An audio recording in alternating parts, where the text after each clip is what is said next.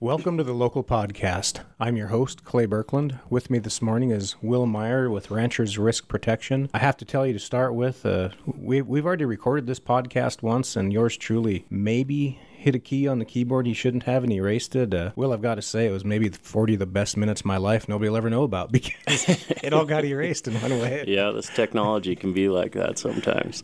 Thank you so much for being with us here this morning. Will is going to discuss for us the LRP program, or Livestock Risk Protection Program, something I think I've looked at in the past and maybe not always found to be the time to strike, but this year it seems like the prices have lined up where it makes a lot of sense to me. So I want to be able to inform people about that as much as we can so they can make a good decision for themselves. But before we dive into that, Will, maybe if you can give me a little background on yourself and how you got into the LRP or insurance, whatever you're up to there, color in the corners for me, if you will. All right, yeah, thanks for having me this morning. I grew up farming, ranching mostly in western North Dakota, and still do. My dad still lives up there, and moved to Riva, South Dakota about 5-6 years ago. I got 4 kids and a wife that's a chiropractor. She practices in Buffalo there and keeps us busy. I got involved in the crop insurance business about 3-4 years ago with a cousin of mine, and then I started on my own last year with Ranchers Risk Protection as a way to just provide products available just for ranchers, since that's what I've been involved in my whole life, and I figured there's a need for that. And today we'll be talking about the Livestock Risk Protection, which has been a great product, and it's been improved over the years. And it's a way to ensure the price of feeder cattle from declining on your calves or yearlings. So you can kind of lock in a bottom price similar to a put option. So just in layman's terms, I call you up and I'm wanting to insure my calves or set a floor for my calves for this fall. Walk me through the steps, if you will. Yeah, it's a fairly simple process. There's one application that gets you approved. I guess I should start out. It's a federally subsidized insurance product to protect against the decline in feeder cattle is kind of the basic definition. So they share some of the premium, correct? Yep. There's there's different coverage levels available, and on the highest one there's a 35% subsidy on the premium, which makes it probably more competitive than a put option. So do you have to do anything with the FSA prior to receive that subsidy? There is a AD 1026 form. Most ranchers, if you've done anything at the FSA office, usually have that on file. It makes it so you can get that subsidy. Basically, there's a first application that you sign that just gets you approved and into the program. It's no obligation or anything. Just make sure you don't owe any money on crop insurance or anything, and gets you ready to go. And then there's another form when you find a contract that you like. That's called a specific coverage endorsement, and you can do multiple ones of them up to 12,000 head. It's fairly simple, straightforward process, and these prices come out every day. So right now they aren't available. We can go off Friday's numbers. So we're sitting here Monday morning, July 12th. The prices you'll be looking at are from Friday afternoon. So basically when the Chicago Board of Trade is open, that's what these prices initially come out as. They are released at about 3 o'clock Mountain Time after the Board of Trade closes. So today the board is open at right now, and so this product isn't available until 3 in the afternoon. We can do that first application at any time and then basically get you ready for when you find a price that you like, and then you can say, I like that price, and we can get it locked in sometime after between 3 o'clock and 8 the next morning. Yep. Okay. You need signatures from folks to be able to take those steps. Is that? Yep. Just need a signature on both the application and the specific coverage endorsement. And so the way that works is, so we'll go off what the prices were last week. They'll be changing today after the board closes. So say these contracts range from 13 weeks all the way out to a year, and typically you want to do it whenever you market your cattle. So if you had calves that typically in this country are marketed around end of October to November, which a lot of them move. And so for the price on 11/5/2021 is right at $179.89. So for $179, you can cover a 509 up to a 599 pound calf. So for $29.48 a head. Yeah, that'd be your premiums at $29.48 a head. Yep. Okay. And so that's $4.92 a hundred. So basically, you're looking at $4.92 below that $179 would be where you would get a check in the mail if cattle prices are bringing below that. So ownership can be retained with this product. So whether it's replacement heifers, year to year, sometimes you don't know if you're keeping them or not, or sometimes maybe you don't know when you're going to market your cattle, or typically you'll do it around that time. They don't have to be sold by then, and it's not going to be your cattle sales. They're going to take a average over the feeder cattle index. So they'll take average what a 5-weight calf is bringing over all these states and come up with a number. So if it's less than that 179, you're basically going to get a check in the mail for that, minus that premium of $4 questions a hundred. That I think a lot of my customers would have from this. The feeder cattle index is established by calf sales that day or calf sales that week? Or? Yeah, it'll be that week they'll establish a price. All these sale barns report to the USDA and all these other sales, and we seem to have a positive basis around here. There's a lot of cattle that'll probably bring a little more than a little more of a premium than what southern cattle will bring, and it seems to be a friendly price. So it's not just local sale barns then, it's barns. Yeah, it's kind of barns from all over, North, South Dakota, Nebraska, all the way down to Oklahoma, Texas. And you can do this with steers or heifers?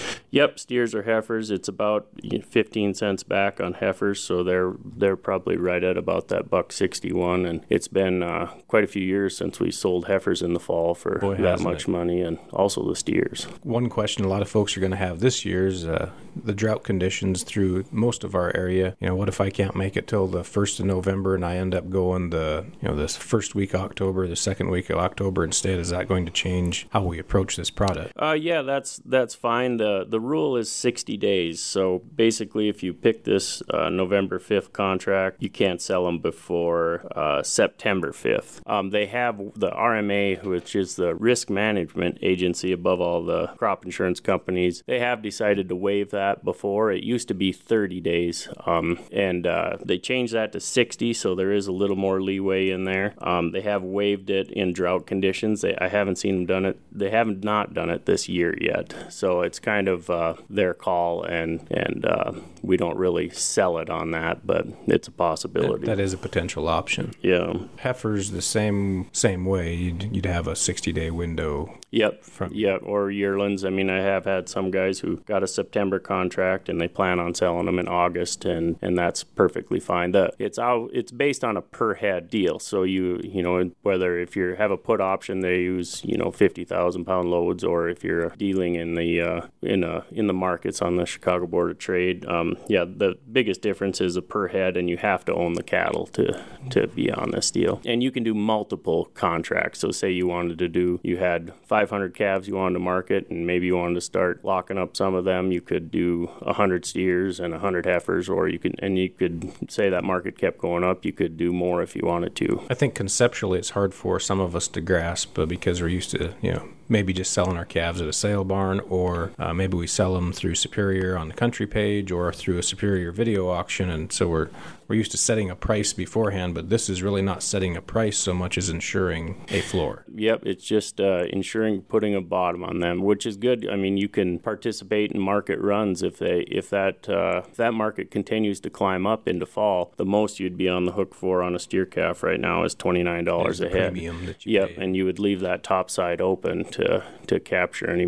market that kept getting stronger, which is not very typical in the fall. The market seems to get flooded. We're always open to a lot more events, such as the pack and plant fire there a couple of years ago. There was a lot of guys who had yearlings the end of August, and that was kind of a disaster for them. And in the cattle business, it seems like we get a lot more disasters handed to us than we need, and it happens pretty fast. I've always been close friends with a lot of sale barn managers, and I know one of their worst fears is when when you have your 2 or 3 biggest sale days of the year and we have a weather event that prevents trucks from getting in or out. Of course, the availability of trucks impacts the prices that day, so you could have that one day when you come to market, unfortunately, that the blizzard rolls in or the rain sets in and trucks can't either get out of the country or to the barn, and it unfortunately hits on your sale day, so your sale price. This doesn't care about the weather that day. This insures and provides a bottom for you. Yeah. I mean, there's a lot of guys who, and you, I should also add, you could also put your calves on the video auction. This isn't saying you can't,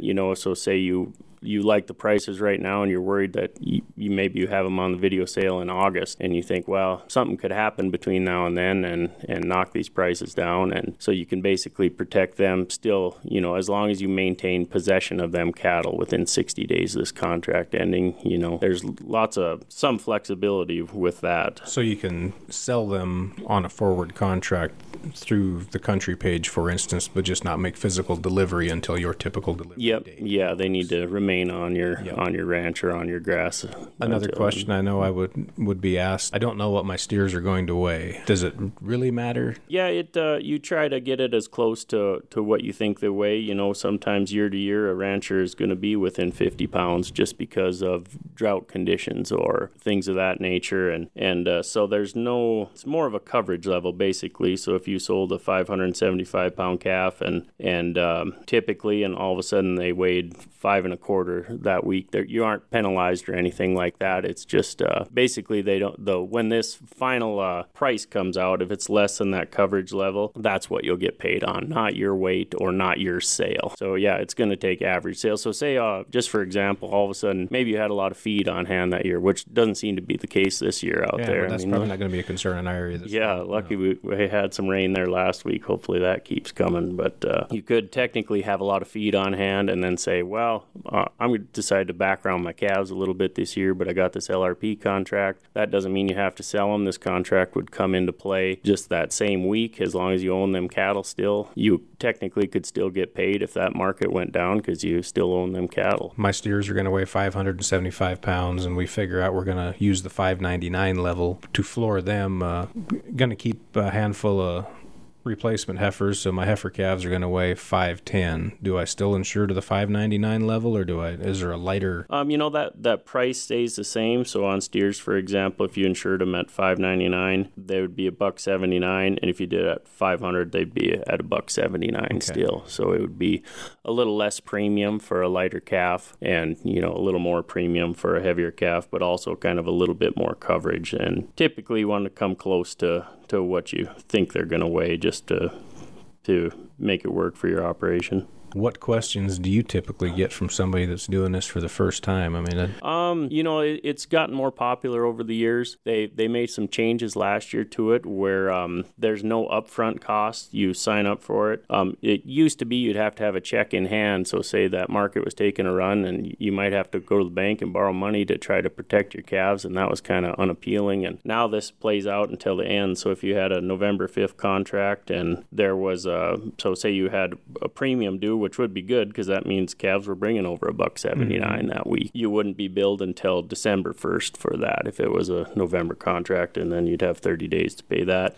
Okay. Yeah, previously you had to have a check in hand, so that was one of the big changes that made this more appealing. And also you can do unborn calves now. It's just kind of a combination of steers and heifers, since you won't know what they are until they're born. So say that market took a good run in February and you were March, April calving, and you thought, geez, I really like that price of trying to lock in $1,000 calf. You can do that now also. So it's been steadily improving with the changes to this program. So if I'm trying to make a marketing decision today on some light calves that I may have this year, I could sell my feeder calves out a year from now. Yeah, if you had some light ones or ones that you're planning on backgrounding, you can sure look at the prices. This is also coverage on. You can do fat cattle also. It's available on swine. You can do, and lamb was available. That is currently suspended sales for that. I think they're trying to figure out the pricing on the lambs. Hopefully that's available